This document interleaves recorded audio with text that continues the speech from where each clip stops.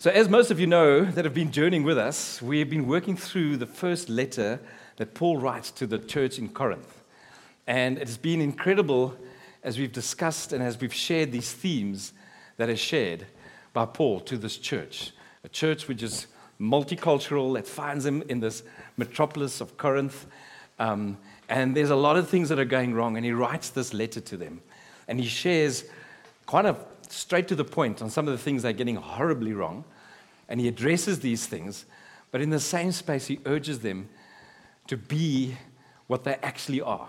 And Piet was just so amazing last week as he tackled those tough chapters, chapter 5 and chapter 6, and he shared this theme that we are called to be spiritually wise and mature believers. And he used this beautiful reality that Paul writes about, where he says that we got to have the Word of God in our hearts, and we need to have the gospel on our lips. And then and then Paul writes of how Jesus then comes and transforms us, how Jesus draws us, and how Jesus claims us. And it's just, as I was hearing the word, I was like, oh, the Lord, you're so good, because it dovetails into what I'm going to be sharing. Kind of a little fun fact is the elders' retreat for the pastoral couples in England that Piet and Jen are currently at this weekend. We had it wrong. So I was going to preach last week. So I've been preparing weeks in advance for that. And then we realized, okay, we had to swap it. And then this is how the Lord works, because it was such a good message. And if you haven't heard it, please go and listen to it on the podcast.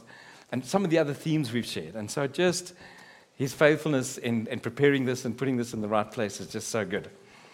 So as I said, this theme that I'm going to be sharing about is actually, you read about it in 3 different places over these chapters. It's in chapter 1, it's in chapter 3, and it's in chapter 5. So Paul, as he's sharing about these themes of what he's calling this church to be, he shares this important truth, and he repeats it, and he repeats it. So you're all wondering what this theme is. Well, the theme is, it's going to be on the screen, the day of the Lord. Now, when I say the day of the Lord, I know many of you kind of have a preconceived idea. If you're from a religious or a church background, you've all had, to some part, thoughts and minds where you've got a theory of what you think is going to happen. And words like Armageddon, words like that Jesus is coming on a white horse, the words like that there's certain prophetic things that are taking place, that are going to take place.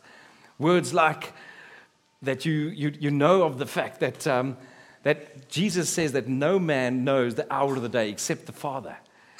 These thoughts are most probably shaping the way, when this word comes up, you'd be wondering, I've got an idea of what this is all about.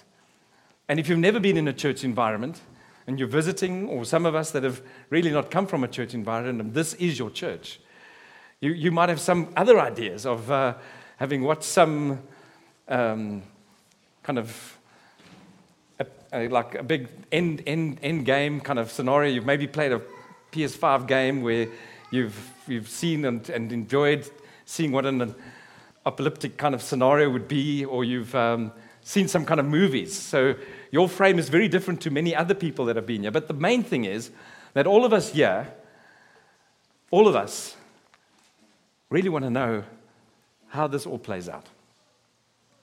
And here's the real truth of today's message is about. I really ask God, I don't want that to be what it's about today.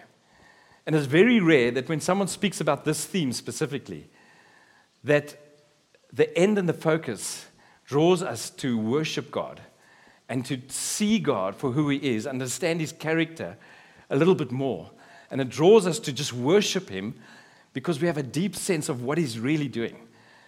And it just wants us to show our thanksgiving and our gratitude, like we did this morning in worship, in a similar way. Because we realize how He's been working and how the day of the Lord has been part of His plan. And we're part of that. And that's my prayer this morning. And I'm excited about that. And really just hoping that you will be excited at the end. And we'll come to that place where we just, again, walk away from here. And there's going to be things that God shares that you will hold on to forever. And I'm trusting for that. As we were praying before the service, we're trusting for that. So I thought to start off with, I'd read 2 of the 3 passages. And as I said, the one is found in the first chapter. It's in chapter 1, and it's verses 7 and 8. And let me read this for you. He says, "Therefore, do not lack any spiritual gift as you eagerly wait for our Lord Jesus Christ to be revealed.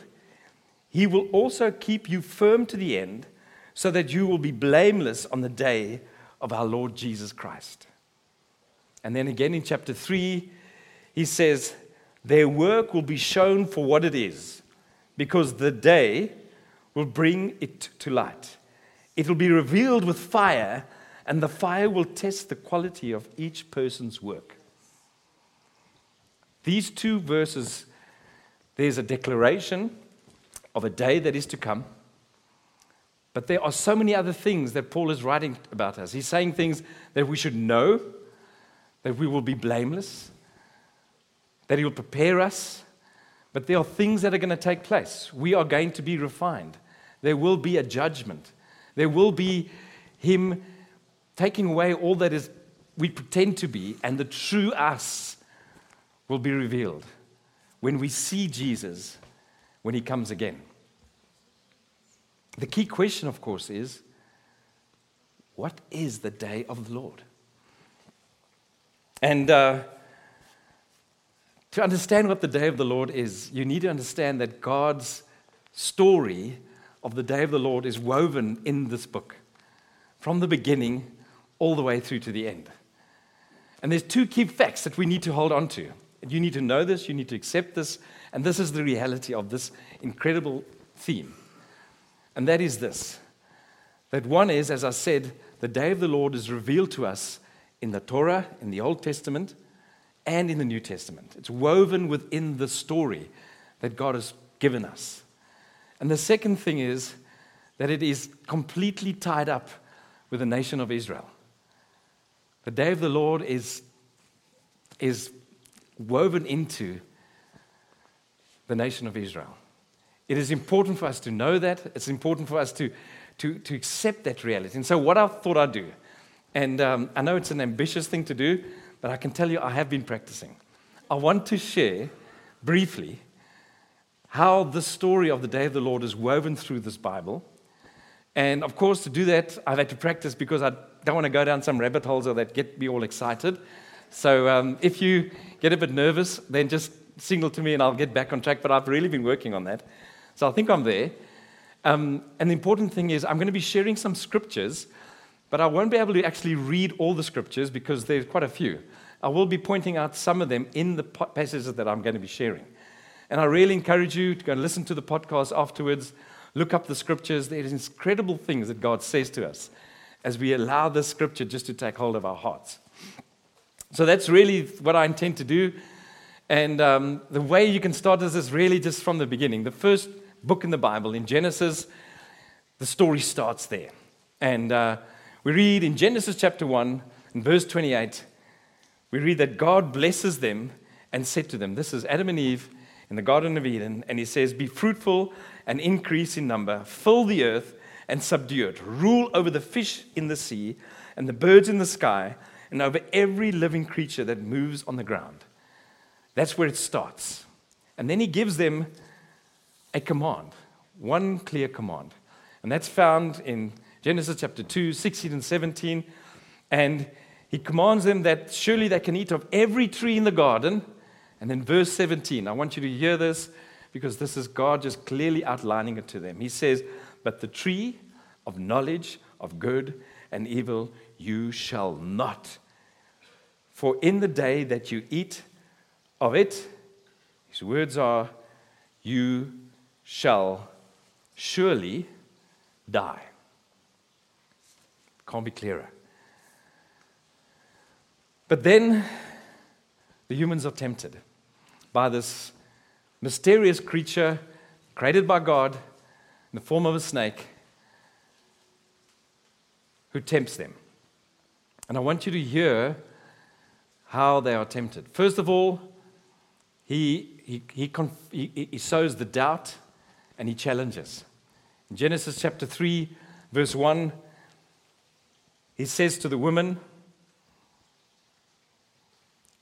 "You shall not eat of any tree in the garden."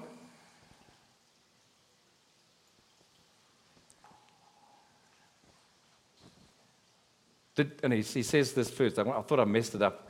He says this, did God actually say? Questions them. I want you to remember that as we kind of continue with the different parts of this message. Does God really say that? And then he makes the statement. Did God really say that you shall not eat of any tree in the garden? I want you to just remember that. Did God really say? Apply to the things that we're going to be dealing with as I share this message. And then the lie in verse 4. The lie is clear, the lie is bold, and it's a lie.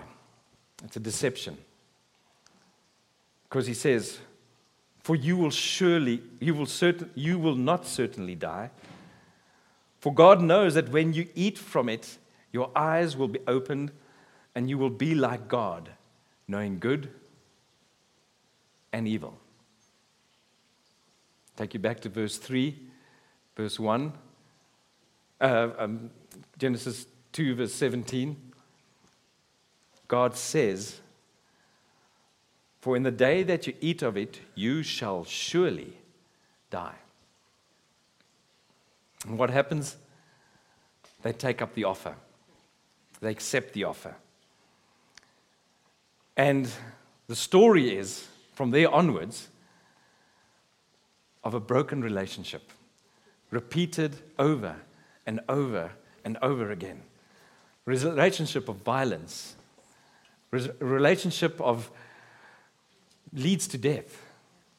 Wanting to define what is good and what is evil, we hear that from the start of Cain and Abel, and it just repeats over and over again. As they define what is good and evil, they use the power of death to try and enforce it.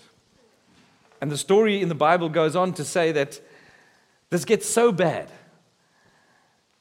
that they rebel against God. And God is so upset about this that he decides, and he's just grieved about it, that he decides to destroy the whole of all of mankind through a flood. And he only leaves one family, which is Noah and his family.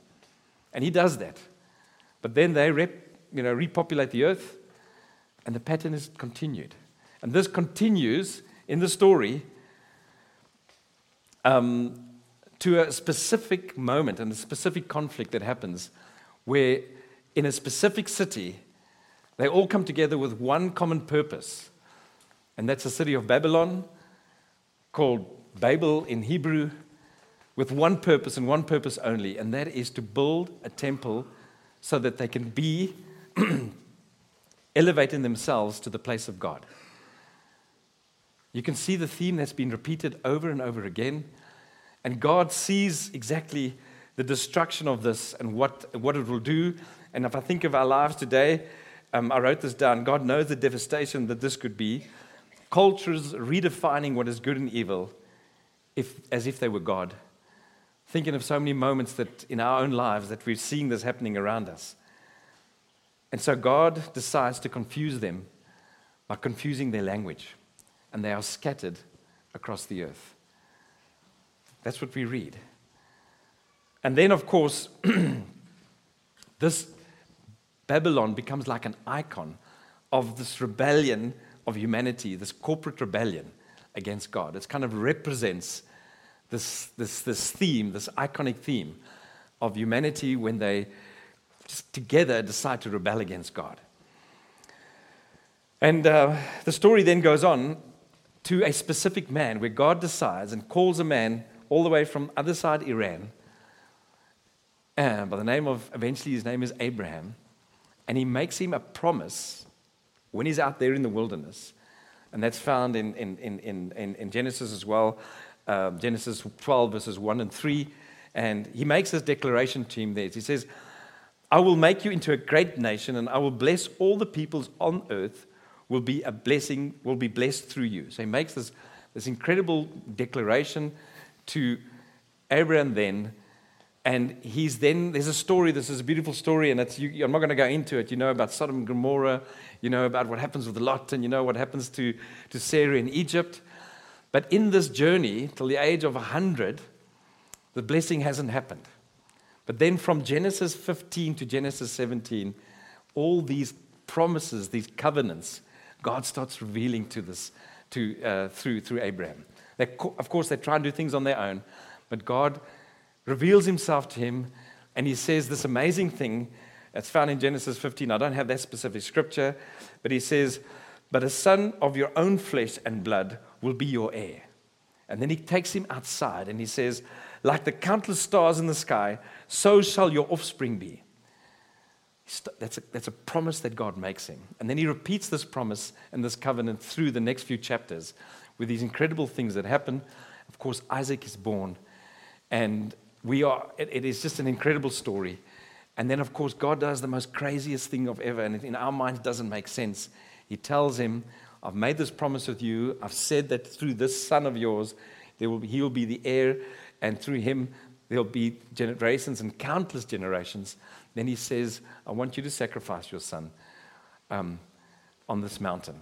And he obediently goes. And God stays him from slaying him. And then we read in this incredible chapter from Genesis 22, from verses 15 to 18, where the Lord specifically is, by myself I've sworn, and declares the Lord, this is a covenant, because you've done this and have not withheld your son, your only son. And if you go to the next one, and surely I will bless you, this is a promise, and I'll multiply your offspring as the stars of heaven and as the sand is on the seashore, and your offspring shall possess the gates of his enemies. And then the final piece, and if your offspring shall all the nations of the earth be blessed. It's very important for us. He makes this promise to Abraham. And this is where the day the Lord starts coming to mean something in the story. I needed to give that as the kind of the backdrop. We know that from that moment onwards, through Isaac, he has 2 sons, Jacob, through the line of the 12 sons. Again, the same iconic reality of rebellion starts creeping up, defining what is right and what is wrong, the jealousy, the hatred, almost the death of one of the sons.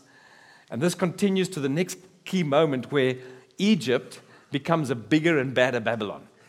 You have the Pharaoh at that stage who's felt threatened by this nation of Israel, who are his immigrants.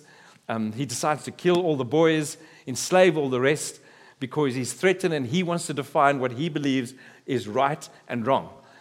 And he does that by the power of death. And what does God do?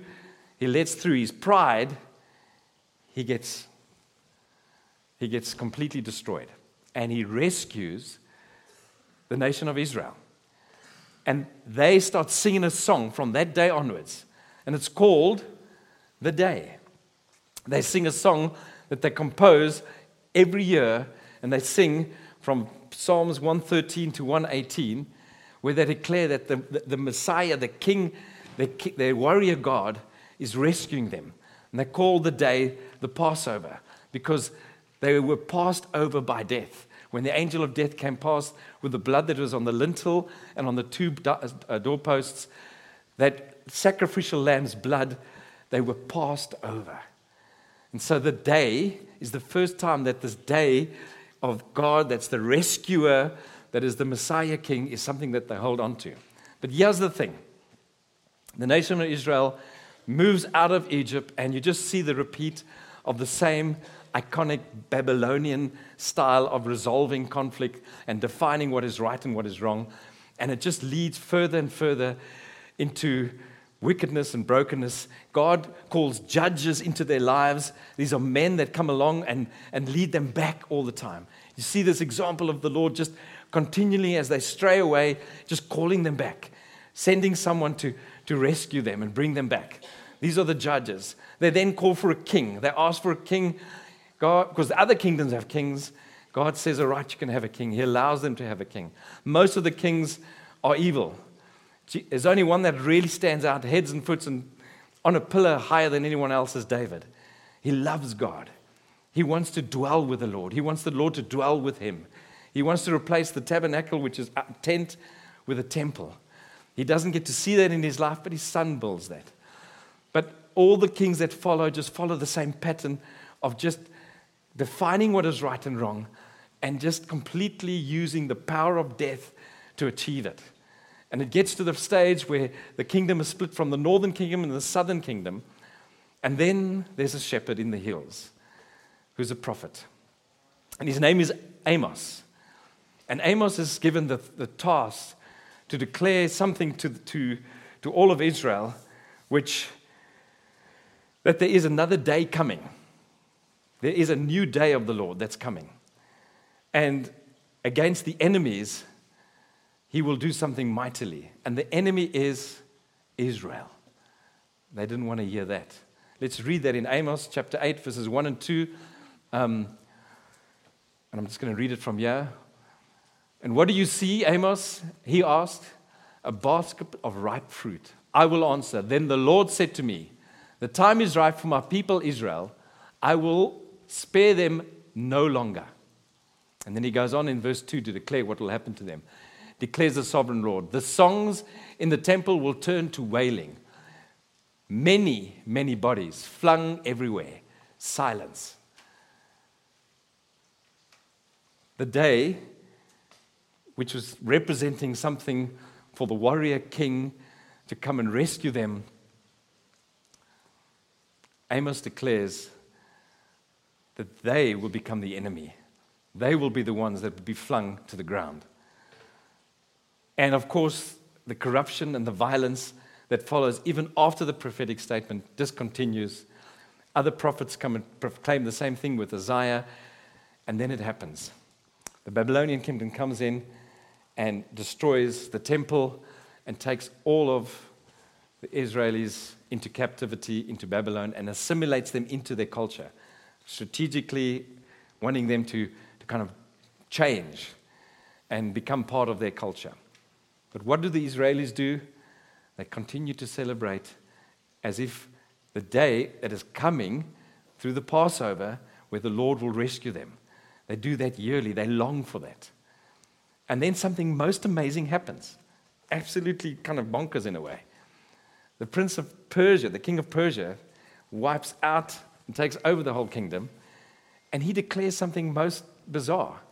He says the whole of Israel can come back into the Holy Land and he will pay for building the temple again. And it's the same temple that Jesus comes to when he comes after a few other empires of oppression have taken over the nation of Israel. But in that time, the corruption, the violence has just continued. And Jesus comes into the picture when Rome is the oppressive empire. And now you must imagine in the heart of all those Israelis that have been living under this for all these years. They see the miracles. They see the declarations that Jesus makes. And you can understand in their hearts that they think, this is our warrior king. This is the king of the Jews. This is the one who's going to free us from the oppression that we've suffered over all these generations. Even one of the disciples kind of orchestrates that to kind of force Jesus to do that through Judas. But what does Jesus do? He does something completely opposite. Just catch up to my notes. Jesus saw the real enemy. It's not the oppressive empire. It's that mysterious being that he's created. And we see then in the book of Matthew, as he's tempted in the desert, it says that he was tempted by the tempter, and then he answers over the 40 days, he answers and declares the word of God against all the temptation that he's experienced. And on the last temptation, he names the tempter from Genesis 1 and gives him the name. See that in Matthew chapter 4, verse 10, and he says this clearly. He says, away from me, Satan, for it is written, worship the Lord your God and serve him only. You need to understand, Satan wanted Jesus to use his own power to express it in his life, and just not use He wanted him to kind of use the authority that he had. In everything there, he was just trying to get Jesus to kind of follow the same pattern of what it was been doing, where they were using power to oppress, power to define. And Jesus resists every temptation. And you can understand that this conflict is an age-old conflict. And I thought the most amazing place where this conflict is kind of summarized, and you see it, if you can just read it with this lens, is when Jesus is approaching Jerusalem. So the way he answers this, and you must understand, he declares this to all the Israelis, to the disciples, as he was approaching Jerusalem.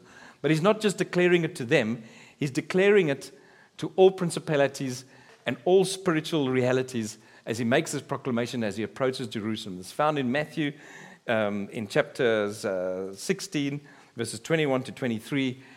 And just hear this. From that time on, Jesus began to explain to his disciples that he must go to Jerusalem and suffer many things at the hands of the elders, the chief priests, and the teachers of the law, and that he must be killed on the day and be raised to life. And then Peter takes him aside and begins to rebuke him. Never, Lord, he shall never happen to you. And then Jesus turns to him and says, get behind me, Satan. You are a stumbling block to me. You do not have in mind the concerns of God, but merely human concerns. Friends, if you read it, and as I did for many years in the past, I'd read it quite a few years ago, but I read it always just as okay, that's weird. How could Peter say that? But actually, this is a spiritual battle going on. Satan is seeing, he's made this declaration as he's approaching Jerusalem, that he's going to have the one final battle with evil, and he's not going to battle them as the world wants it to be, as the evil one has defined it over all these generations. He's going to battle them through dying on the cross. He did not want Jesus to die. And that's what he declares. And so I wrote this, and I really just want to, this is just, if there's one thing you've got to hear, there's a few things, but this is one of them. Made it all in bold. I've even made it yellow. And so I hope you guys get this. Jesus was going to let evil exhaust all that it is by using its only real weapon, which is death. Let me repeat that. Jesus was going to let evil exhaust all that it is by using the only real weapon that it had, and that is death. And when was that going to take place? On the day of Passover. On the day that the whole of the Israeli nation was longing for a king to come and rescue them. They call it the day. They sing about the day in the Psalms, in the final part of the Passover. This is such an amazing truth, friends, that God would overpower death by expressing his love to us as that Passover lamb. When you just spend time meditating on that alone, exhausting death, exhausting evil, letting death do everything it can to him. You could live in this passage, and it's linked to this concept of the day when God rescues them. And that's still in the Old Testament. And God is faithful with his promises. He's promised that, and he just wouldn't let go. And he just keeps drawing them back. He's finding a way. And then something most amazing happens on that specific day. Through that cross, through that death and resurrection, this is the most amazing thing that happens for me. It's something so big that's just changed. Because of the death of Jesus, he opened a new way for us no longer to be caught and trapped by the icon of the pattern of Babylon. He's made a way for each of us here to not be caught up in the deception of having to define what is good and evil, and then to use power to make that happen. He's made the way that we can see that it's a different way. And once you know that and own that, that is what Paul is writing to this church. They're getting it wrong. And he's saying, do you know who you are? Remember the day of the Lord, because you have everything you need. You have every spiritual gift. You know who you are. Don't do that. Don't do what those guys are doing. Do you know who you are? And then he starts teaching them and us of what it means to walk in this way. And that's what the church is about. But I want to say this because it really is true. It's not an easy thing because I've written it here. But the reality is that the world is still full of evil. And constantly, new versions of this Babylon is thrown in our faces. When I was preparing over these weeks, I was just so amazed, and as God just revealed to me, how many times in 1 week I'm faced with the media telling me what is right and what is wrong, what is good and what is evil, what is allowed to use power and death to achieve that, friends saying it, nations saying that, work colleagues saying that, leaders that I follow at work telling me this is what our values are, this is what you need to, and this is what is right and what is wrong. So many moments in my life that I realize I'm confronted with this Babylon, and I've got to say to myself, but there's another way. There's Jesus' way. And I can honestly say, so often it is hard to just say no. But I can just know that there's no way we can do this without the power of the Holy Spirit. Without allowing, as Piet shared and as we've been sharing over these last weeks out of Corinthians, that God is calling us to a different role. He wants us to have this word in our hearts that when we hear that, we can say, that's not right. I believe what God has said. When God says that I've created man and woman in my own image, we mustn't hear what the world says to us. Did God really say that? Did God really say?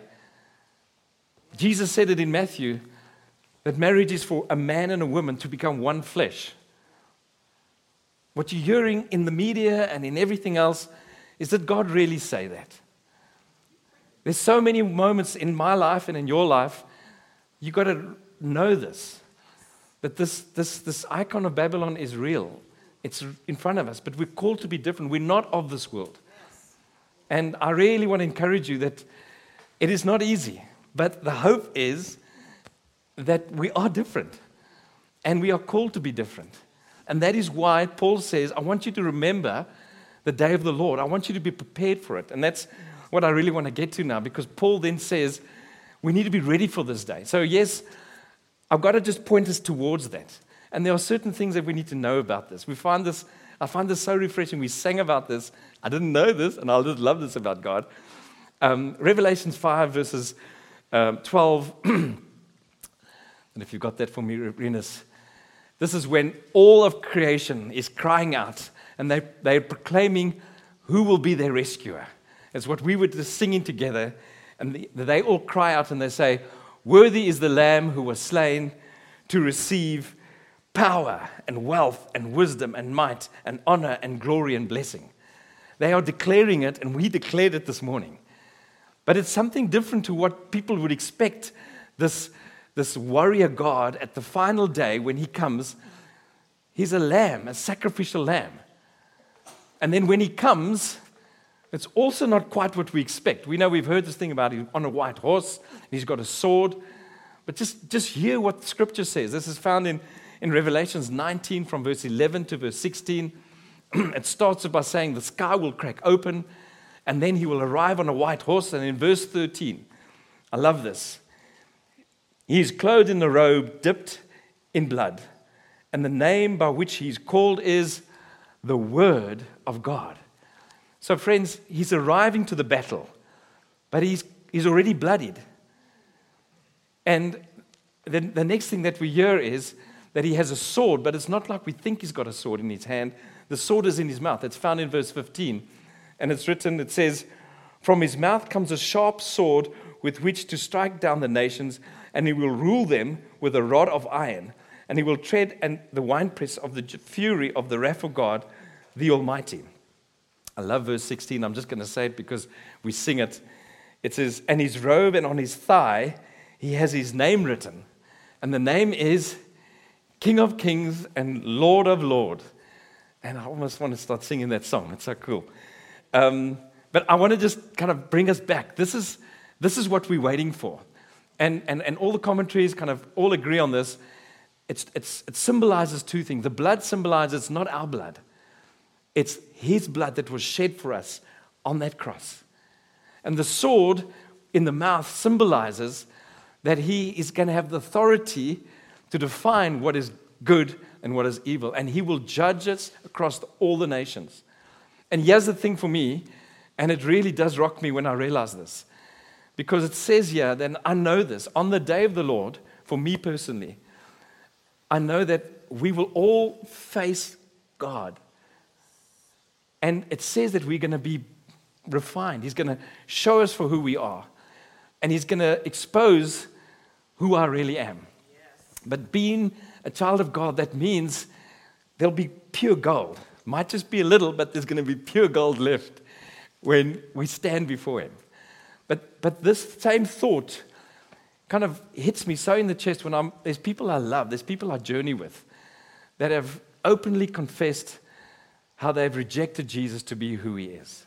They continue to do that. And when I'm standing in front of them and they give me an argument which is kind of so intellectually, did you really believe that? And can you really believe that? And if you consider this, and, who wrote the Bible? And, people put it, all these things that they would throw in one's face. I'm sitting there thinking, Lord, I know that this person I love, that every knee is going to bow, that this person's knees are going to bow before you, and they're going to declare that Jesus is Lord. But your wrath, when you come, will be on them. And they will experience the wrath of God. And that gives me courage, friends, and it should give each of us courage. That when you're with those people, and when you're with those people that have really hurt you and continue to let you know that you're just so ancient of days, it should give you courage to know there's still time. Maybe if I just show a little bit more love to this person, a little bit of what Jesus would have done, maybe there's a chance that his heart would just open a little. And that's the hope that we have, that there is still a little bit of time. I've summarized this by really just saying that the day of the Lord to us is an invitation to resist the culture of Babylon. It's to resist the culture when people are telling you, did God really say that? It's to resist the temptation to try to define what you believe is right and wrong and not use this word as your guideline. Some of you are thinking, well, Ken, you must have forgotten about the nation of Israel because you kind of went off and told us about the end in Revelations, and I'm sure you don't realize it. But I actually left that for last because this is an amazing story. And so in the last part of my message, I want to take us a little bit back to where Jesus has now, just picture this. Some of you have been to Israel. I know a few you have. Jesus was declaring that he was going to Jerusalem and he was going to face persecution and he was going to die. This is shortly before he's going to be crucified. And then we read in Matthew as he approaches Jerusalem. And if you've ever been there, it's an incredible picture. You kind of come up from Judah and from like Jericho and up across the mountains, and then you look out and you actually see Jerusalem below you. You see the wall, you see where the temple used to be. And I have this picture. It's also from the Mount of Olives side, but it's a little bit further back, Bethany. You can see this picture where Jesus looks out over Jerusalem and he makes this incredible statement. It's a prophetic statement. And he says this in Matthew chapter 23, verses 37 to 39. He says, "O Jerusalem, Jerusalem, the city that has killed the prophets and stoned those who are sent to it. How often I would have gathered you as children together, as a hen gathers his brood under his wings, and you were not willing!" Exclamation mark. "See, your house is left to you desolate. For I tell you, I will not see you again until you say, 'Blessed is he who comes in the name of the Lord.'" In Hebrew, Baruch haba Hashem Adonai. Friends, what he's saying here to all of the nation of Israel is, I've longed to be like a mother hen and keep you under my wings. That is where protection is. But you keep running away. You keep going and getting hurt. You keep running away, but this is where I've wanted you to be. And you just keep running away, and I've called you back, and I've called you back, but you keep moving out from under my wings. And so you've stoned my prophets, you've killed those that I've sent, and now you're going to kill me. So he makes this prophetic declaration to all of Israel. You will not see me again. This city will be desolate. And you will not see me again until you declare, Baruch haba b'shem Adonai. And if any of you know your history, you know that by 40 years later, 70 AD, the temple is completely destroyed. Not a stone is left, as the historians say, of the temple. And then by 134 AD, Hadrian, who was then the empire, he completely decimates the Jewish nation. 2/3 are completely killed. And all that is left, the third that is left, is banished from Israel forever. And they are scattered throughout all the nations. From that moment onwards, the language is not spoken. And here's the thing, the most craziest of things. The nation that he made a covenant with, almost 1,900 years later, in 1948, this nation is born again. In the midst of their enemies, the language is spoken. It is the nation that God has made a covenant with all those thousands of years before. It is something so incredibly mind-blowing. And it is just something to wonder. It's something happening in our generation. But if you think that's an incredible thing, 100 years ago, there were less than 1,000 Messianic believing Israelis in the world. About 40 years ago, something started happening.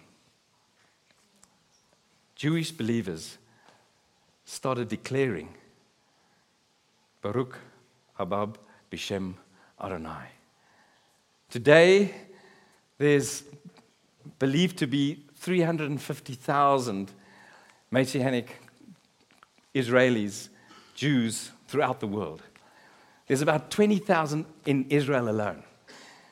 This is the most incredible thing that you and I need to realize. We are living, there's been generations that have come and gone which have longed for this to take place. But this is prophetically happening while we are alive. There's 14 million of them. And I'm going to read a verse now where the Lord actually declares that I've held back this nation and I've hardened their heart temporarily so that the Gentiles can come in. That's you and me for a time being. But then all of Israel will be saved. Let me just go to that one. It's in Romans chapter 11, verses 25 to 26. I want to just read it. Thanks, Renus. Let you be wise in your own sight. Do not want you to be unaware of the mysteries, brothers. A partial hardening has come upon Israel until the fullness of the Gentiles has come. And this is why, in this way, all Israel will be saved. This is a prophetic declaration. There's 14 million Israelis out there.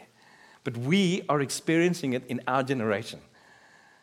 It is something to really get you to start thinking about. You can just meditate on that only to know that God is busy doing something while we're alive. And this is all happening before the day of the Lord. Friends, we serve a God who is just so faithful. He's declared it to us in this story, and now we are living in it. If we were born 70 years ago, we'd still be in the space of longing for knowing that there will be some remnant of this taking place. But there's these things that we should know and believe. And so I just wanted to summarize it into these few wonderful points, and I want us then to sing the same song we sang, and I'd love to pray for us. We should know this, friends, that Jesus let evil exhaust everything that it is, using death. He overcame it by being the Passover lamb. And he created a new way that we no longer are required or bound by the icon, the Babylonian way. You and I don't need to be there anymore. You have a way of addressing the good and evil that you're told that you're living because God is just faithful. He has made a way through the death and the resurrection so that we can be out of that pattern. And it is such a beautiful thing. But we have to resist the culture of this Babylon because it is all around us all the time. And we're called to let the people know time is actually running out. And it's just for you to know this. God has spoken to you and He's called you by name before this happens, before the Gentiles' time runs out. I found myself just sitting in that thought for days and just realizing as He loves me to have called me and that the day of the Lord hasn't happened yet. And it gives me that sense of, as I said, of excitement, but of just, there's so many people, Lord, that don't know You. And that's what we're called to do. I hope that as you've heard this message, you will think of who God is and how He's revealed Himself to us and how He's broken that chain that has been a yoke on so many nations for generations. And we are living, friends, in a very, very, very exciting moment.